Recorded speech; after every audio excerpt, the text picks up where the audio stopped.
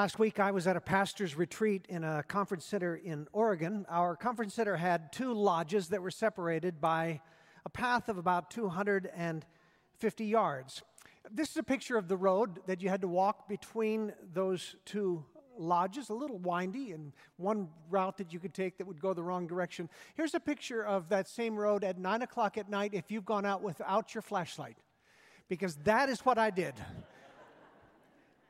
I got halfway to Lodge B, and I realized I was stuck.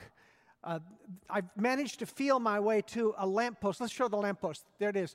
I found a lamppost, and I literally just held onto it because I didn't know where to go from there. I figured I was safe clutching the lamppost. It was inconveniently, by the way, not lit, which was not very helpful. So I literally stood there, and I was clinging to this post, and I didn't know what to do. I felt around with my foot down the one side, and I realized that it was a drop-off, and I didn't know how far it was going to drop off. I couldn't go back. I couldn't go forward. I could wait until someone showed up and feel like an idiot, but I didn't know how long that would be. So what would I do? What would you have done? What? Gone out with a flashlight in the first place. Or a cell phone. Well, I decided that I wasn't going to stand there clinging to the post, so this is what I did. I knelt down, and I felt the ground with my two hands in front of me, and I took one step forward. And then I felt the ground in front of me and took one step forward, and felt the ground in front of me and took one step forward. I did that for 100 yards. I frog walked my way all the way back to my lodge until I finally found some light. And I know that I looked like an idiot. I certainly felt like an idiot. But as hard as I looked, I could not see what was right in front of me. In this morning's Bible stories, we realize again that the Jewish people, and especially their leaders, these chosen people of God, who had prayed for centuries that a Messiah, a Savior, would come to them, we realize that they are so blind, they are so darkened, that they cannot see Him, even when they're looking right at Him. We're continuing our journey through Luke's gospel. And today, Jesus finally arrives in Jerusalem. I say finally because this journey began 10 chapters ago. 10 chapters ago, we were told that He set His face like flint to go to Jerusalem. And when we say Jerusalem, we're really talking about the temple. Because the temple was what made Jerusalem, Jerusalem. The temple was the heartbeat of the city. But in Luke's gospel, it's been a long time since He was in Jerusalem. In fact, we see Jesus go to Jerusalem as a baby because He's taken there to be dedicated. We saw Jesus in the temple teaching, remember, and asking questions of the elders when He was 12 years old after His parents lost Him on the way back from Passover. But that's not the last time He was in the temple. The last time was when Jesus was tempted by Satan.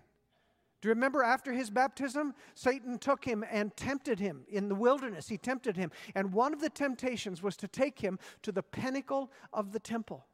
And Satan urged Him to jump off and to entrust Himself to the care of the angels as a dramatic demonstration of His power. And of course, Jesus refused to be tempted that way. He refused to put God to the test. But that was the last time that Luke has us in Jerusalem, in the temple, until this moment. And so we finally come back after 3 years. We come back and we discover that Jesus is about to pick up right where He left off. The last time He was there, He was doing battle with Satan, who wanted to derail His ministry before He even got it started, who wanted to steer Him away from the cross. Well, Jesus is back this time, and He's ready to take Him on yet again, and the gloves are off. So that's what we're going to see as we turn to our three stories, starting in Luke chapter 19. Would you turn with me to Luke 19, beginning with verse 41. And when Jesus drew near and He saw the city, He wept over it. He wept over it, saying, "Would that you, even you, had known on this day the things that make for peace. But now they are hidden from your eyes. For the days will come upon you when your enemies will set up a barricade around you and surround you and hem you in on every side and tear you down to the ground, you and your children within you. And they will not leave one stone upon another in you, because you did not know the time of your visitation. This is the word of the Lord. It's hard for us to read that knowing what's going on in Israel even this moment, isn't it? When I lead tours to Israel, and I will do it again, we enter Jerusalem from the east, from the Mount of Olives. This is the view that you have of the city when you stand there. It's breathtaking. That's the Temple Mount there. The Dome of the Rock sits where the temple of God used to sit. But we start there looking at that, and then we begin walking down that hill on a path it's the Palm Sunday walkway.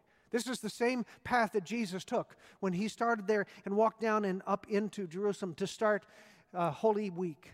Halfway down that pathway on the right-hand side, we come to this church. It's called the Church of Dominus Flevit, which is Latin for the Lord wept.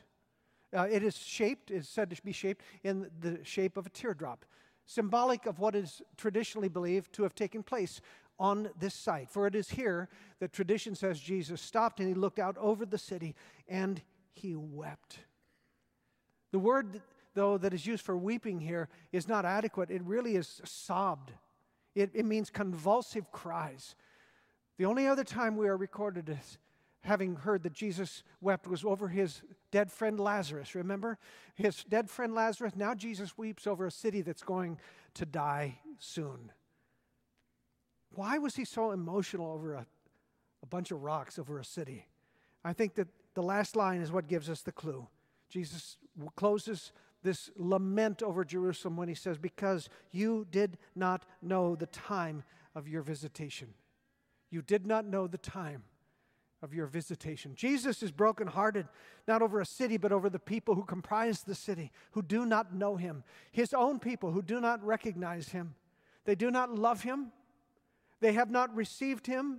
When Jesus sobbed over Jerusalem, he was sobbing over a people, generations after generation, who, despite what God had done for them, have continued to reject him.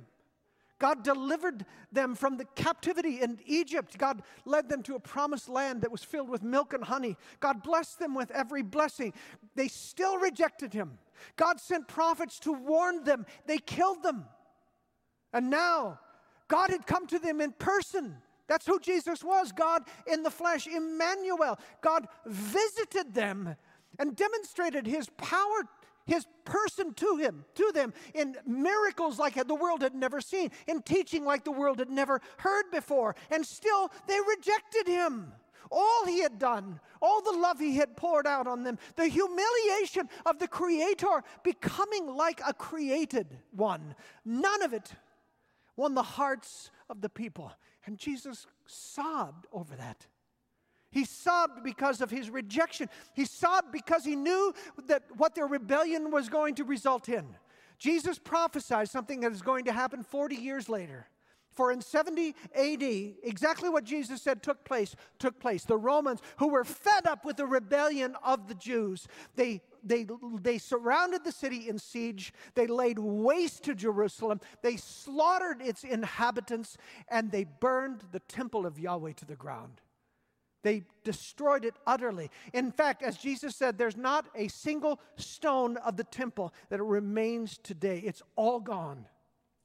All of this because when God sent a Messiah to save his people, not only did they not recognize him or welcome him, they rejected him. And ultimately, they killed him. And that is why Jesus wept on that hill looking over the city. Last week, I spoke to a pastor in our presbytery. I love this guy. He has a great heart. He and his wife have 7 children, 3 of them adopted. And those 3 were all adopted out of the worst possible circumstances. And sadly, my friend told me as we stood there making breakfast together, he reported that he had just gotten a phone call that his 14-year-old adopted daughter, the eldest, had run away for the 10th time. The 10th time. They love her. They saved her from a horrific situation. They have sacrificed for her. They would do anything they could to protect her. And she utterly rejects their love. Can you imagine the pain? And that is the pain that caused Jesus to sob that day on the Mount of Olives. rejected by his people, rejected by his own creation. And to this very day, he is still rejected by the chosen people and by billions of people within this world. A world is full of lost people who need finding and need saving, but they are blind to who Jesus is and to his love for them and what he has done to save them. I am sure there are some here this day who fall in that category. Perhaps you appear to be very religious. Perhaps you come faithfully to church every Sunday. But you honestly still do not recognize how desperate is your need and how great is God's love for you. You still refuse to welcome Jesus. You still hold him at a distance. Even though he has visited you by his Spirit, visited you through God's word and worship every Sunday, you still hold him at a distance. And he still weeps over your rejection of him. Will you ever turn your heart to Christ? Will you, who hold Jesus like this, will you ever turn your heart to Christ? Let's continue with the readings. Verse 45. Jesus entered the temple and began to drive out those who sold, saying to them, "It is written, 'My house shall be a house of prayer,' but you have made it a den of robbers." And he was teaching daily in the temple. Take note of that. The chief priests and the scribes and the principal men of the people were seeking to destroy him, but they did not find anything they could do, for all the people were hanging on his words. One year we vacationed in southern Utah, near where Cindy's family lives, and we decided to drive to Hoover Dam. And on the way, we stopped in Las Vegas. We had never been there. We thought we'd walk the Strip and just check it out. It was my wife, Cindy, and my teenage son, Cooper, and myself. And it was sleazy. You couldn't walk 10 feet without someone handing you a card with a picture of a naked woman and a phone number. And it was quite a shock, especially for a 13-year-old boy who had never seen anything quite like this. But what I remember most is the transformation that came over my little wife. For suddenly, she wasn't walking beside us. Cindy was walking in front of us on a mission. She was like the prow of an icebreaker crashing through the flows. She plowed through that crowd. She was making a safe path for her men. She was protecting us. She grabbed those cards that were being proffered to us, and she would throw them to the ground and kept pushing forward, clearing a path through the sleaze. I have never seen such fearsome determination before. It was awesome and honestly a little terrifying. The temple sat within a complex of courtyards. Take a look, and you'll see the biggest courtyard around the outside. That was the courtyard of the Gentiles. This was the place where anyone who wanted to draw near to Yahweh could. Even the non-Jews. You had to have the Jewish card to move on to the inner courtyards there. But that outer courtyard, the courtyard of the Gentile, that was open to everyone. And it was a reminder that God loved the whole world. And that he had called his chosen people not because they were special, but because they had a mission to the rest of the world, to bless the rest of the world. So that was what the courtyard was supposed to be for. But now the courtyard had been turned into a shopping mall. It is hard to imagine what big business the temple had become. In 1 year, it was counted, 255,600 lambs were sacrificed in the temple in 1 year. That's just the lambs. That's not the doves. That's not the beef cattle. That's just the lambs. Every single day, on average, they slaughtered 700 lambs. But it couldn't be just any old lamb. You came in from Nazareth with your lamb to sacrifice? Oh, no. It had to be inspected. And if they found anything wrong, the temple authorities, anything wrong with your lamb, well, you're going to have to set that lamb aside. You're not going to be able to sacrifice that in our temple. But we can sell you a lamb for a price. And that's exactly what they did. It was a racket. It was a trap. For every pilgrim who came, they had no choice if they were going to make sacrifice to God. And it was here in this court of the Gentiles that all of that selling and all of that buying took place. This place of prayer had been turned into a rip-off joint. It would be like charging admission at the door before you can come in and worship.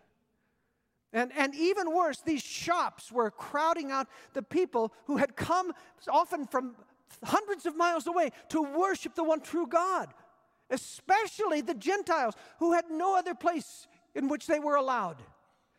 And Jesus is outraged. There is no other way to describe him. It is not the picture most of us have of gentle Jesus, meek and mild. There is nothing meek or mild about this Jesus. He is furious and he is courageous. And single-handedly he clears out the profiteers. And then, and this I find even more amazing, then he teaches.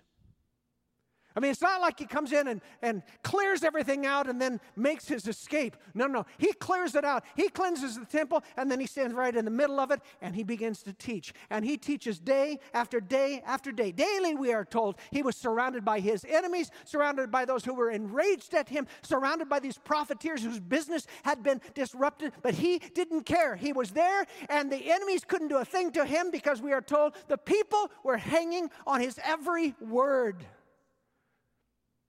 Jesus wept over Jerusalem because of their rejection of him. Jesus goes postal on the profiteers in the temple because of their obstruction of him. These religious leaders who should have made the way for everyone to come and know God, including the Gentiles, the priests and the elders who should have cleared a path for God as Cindy cleared the path on the strip. Instead, they blocked the way for their own benefit, their own purposes, their own preferences, their own profit. I spoke recently with a retired pastor who visited an EPC church near where they settled down in retirement. They were eager to plug in, and they attended it. But he told me when they got there, they were the rudest, coldest people he had ever met. The men gathered after church in a closed circle for coffee, and he was neither welcomed nor acknowledged. There was no nursery because they didn't want the noise and mess of children disrupting their church. God help us when we don't have noisy children in this church. I can't help but believe that if Jesus walked into that church today, he would open up a can of you-know-what on them because they are obstructing people from meeting God. And there are churches across this land who are more interested in their comfort, in their preferences, in their traditions than they are in making a way for the unsaved stranger to find a way to God. This is not that kind of a church. This will never be that kind of a church. We will always have room in our circle. There will always be cribs in our nursery and a place in our pew for the wanderer who comes looking for God. We will not be those who obstruct seekers from discovering Jesus Christ. Am I right? Amen.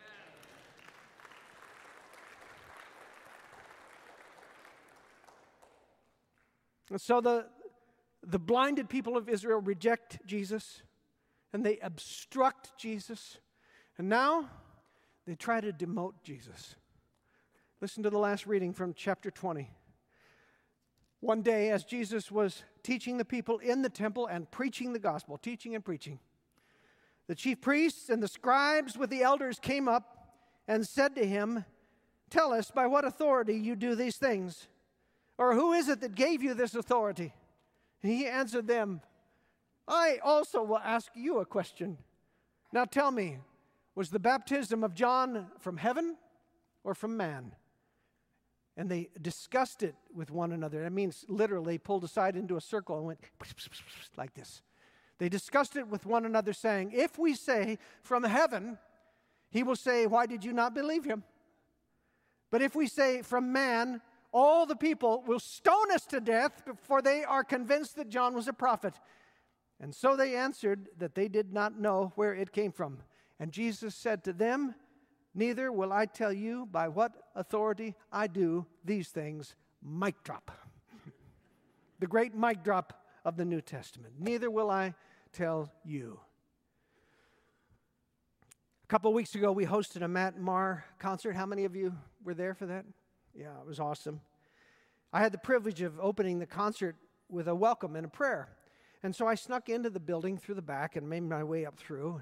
And I walked over to the side door of that room there to get my instructions. When I entered, I surprised two production guys who were there and who, it's clear, were irritated that I had walked into the room. And so they began to question me. Who was I? What was I doing there? I couldn't help but smile. And part of me wanted to say, "Ooh, I'm Matt's biggest fan, and I'm just hoping he might sign my T-shirt for me." But I behaved myself and told him I was the pastor of the church, and it was all cool. After Jesus had the audacity to cleanse the temple and begin his teaching, the leaders came up to him and said, "Who are you? What are you doing here, and what right do you have? Who gives you the right?" They said, "Tell us by what authority you do these things, and who is it that gave you this authority?" The word authority is really important, especially in Luke and Mark. It's one of their favorite words. The Greek word is exousia. Say it with me. Exousia. Say it again. Exousia. You know agape, now you know two Greek words. You've doubled your Greek vocabulary. It is a word that's frequently used and about Jesus because the people found his exousia, his authority, captivating and unusual.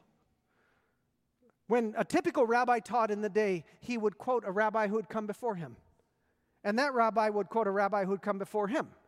And that rabbi would quote a rabbi who had come before him. And on and on and on it went back. Always about precedent. Always about precedent. But Jesus had the audacity to say, "You have heard it said, but I say to you." That was exousia. When Jesus told a paralyzed man that his sins were forgiven. And then, oh, by the way, healed his legs. That was exousia. When demonic forces were subdued and cast out by a single word by Jesus, that was exousia. No one had ever spoken or acted with the authority of Jesus of Nazareth. No one. And so the head honchos come to him and they ask him, "Who do you think you are?" And Jesus did what he often did. He answered a question with a question. He said, "Tell me, John the Baptist, was that a ministry from God or did he just make that stuff up?" Because that's what he was really asking. Was that God's authority, or did he just make that stuff up? And the elders suddenly find the trap closing in on them. Because if they say that John was acting under his own authority, the people are going to kill him. They're afraid they're going to kill him because they revered John as the true prophet of God. But if they said that he was acting under God's authority, well, they're in trouble that way too. Because, and you need to get this, because John baptized Jesus. John declared Jesus to be the Messiah. When Jesus was baptized by John, the Holy Spirit descended upon him, and for good measure, God spoke from heaven and said, "You are my beloved Son." If the elders admitted that John's ministry was God ordained, then they would also be affirming the ministry of Jesus. Because John said that Jesus was the guy, and God said that Jesus was the guy, and they were utterly trapped.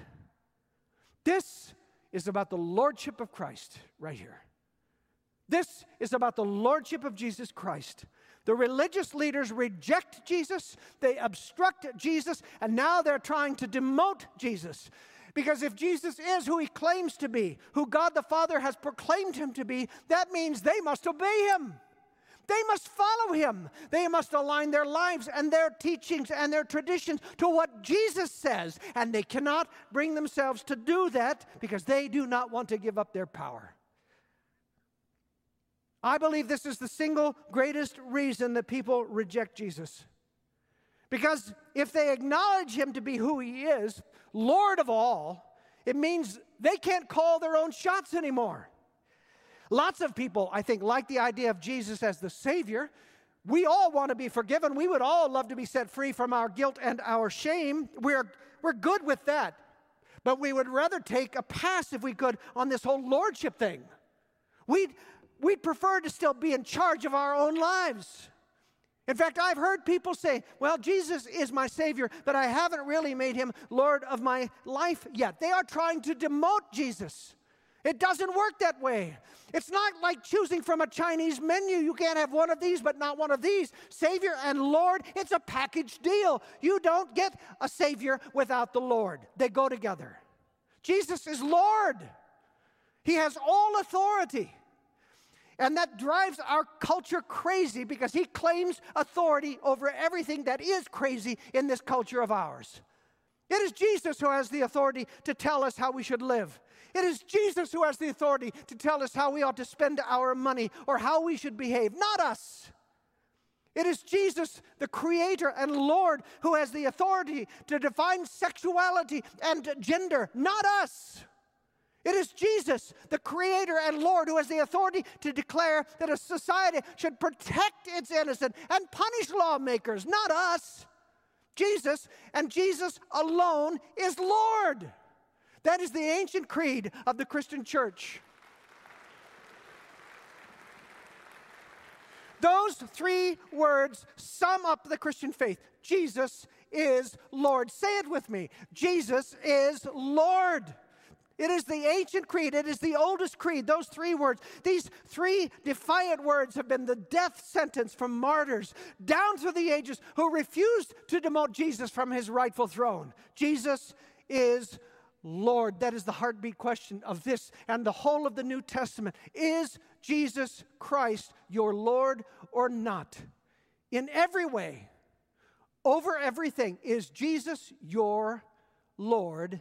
Yes or no? And so, as you always do, Holy Spirit, you meet us in your word, in the power of your word. You confront us with our sin, our rebellion, our fear. And so we lay what we have learned about you and what it stirs in us. We lay that before you this day. I know there are some here who have not known your visitation. They have not acknowledged that you, the Savior, have come to them by your Spirit, that you are appealing to them to receive you and be saved and set free. They don't know that. They haven't received that. They hold you at arm's length. They are rejecting you. Would you speak to the heart of the person who's stubbornly holding you at a distance, who weeps over them? Would you speak to that person right now and convince them to receive you as the great gift that you are? There are some here who believe in you, but who are so stubborn in their ways or set in the way that they worship that they become an obstruction to others. The way they live, the way they speak.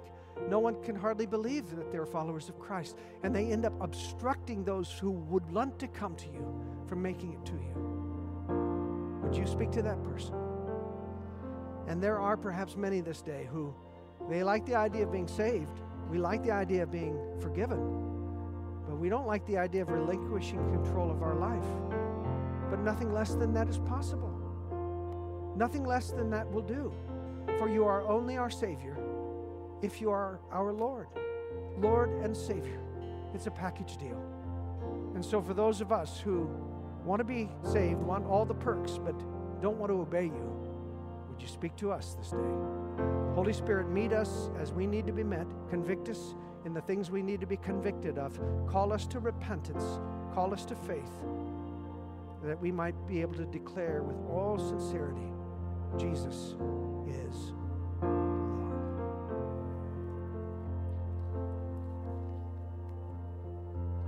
Would you please stand as we confess anew our need for the Lord in our lives? And as we go out of this place, trusting that He goes with us, that He's the same God yesterday, today, and forever. Let's sing.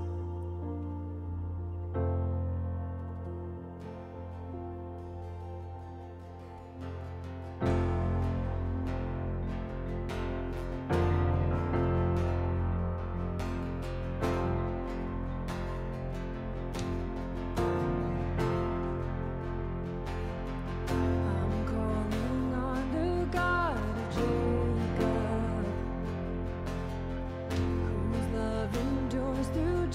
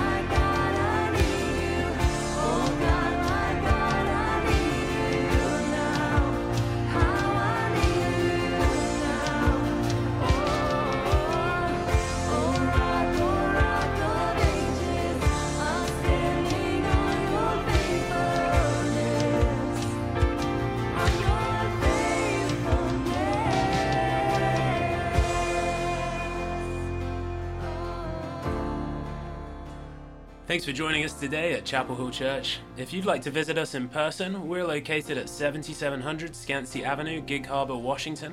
Our worship services are Sundays at 9 and 10:30. We hope to see you there.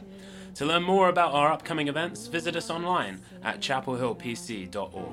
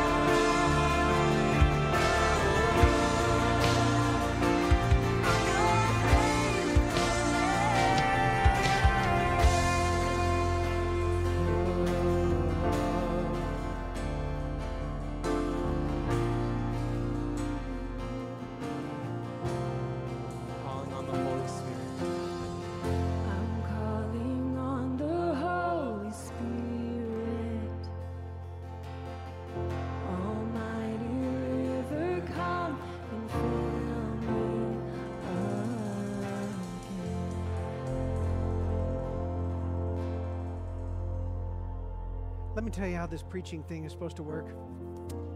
We pastors engage with the text. We prayerfully work our way through. We write something that we think God's people need to hear. We come and we lay it down as an offering before the Lord and before you. Then that Holy Spirit we just sang about takes over and begins to do the work that He needs to do in your lives. So when you're listening to a message and you feel like something like this in your side, that might be the Holy Spirit saying, that's your thing. That's what I want you to focus on. So where did you feel that elbow in the ribs today? Was it the fact that you're holding Jesus at arm's length? He's weeping over you because He longs you to receive Him, to believe Him, to welcome Him, and you're still holding Him at arm's length. Is that you? Or was it that moment when you heard about how people can obstruct others from coming to Christ by the way they lead their lives, by their inhospitality, by their stubbornness? Was that you? Or when you heard talk of the Lordship of Christ, did you have to admit that I love the salvation part, but I'm not that keen on relinquishing control of my life? Was that where the Spirit was saying it doesn't work that way? It doesn't work that way. So pay attention. That's what we do every week. We listen and let the Holy Spirit shape us by God's Word. Pay attention to that. See what the Lord would do. Following this service, there will be people that are going to be praying over there in the prayer chapel. They would love to pray with you. If you have anything that the Lord has stirred in you, make your way over there. Meantime, we're going to beg the Holy Spirit to do what only the Spirit can do. Fill us and change us. So raise your hands. The Lord bless you and keep you. The Lord make His face to shine upon you and be gracious unto you. the Lord lift up his countenance upon you and give you his perfect peace, both now and forevermore. In the name of the Father, and of the Son, and of the Holy Spirit. And all of God's great people said,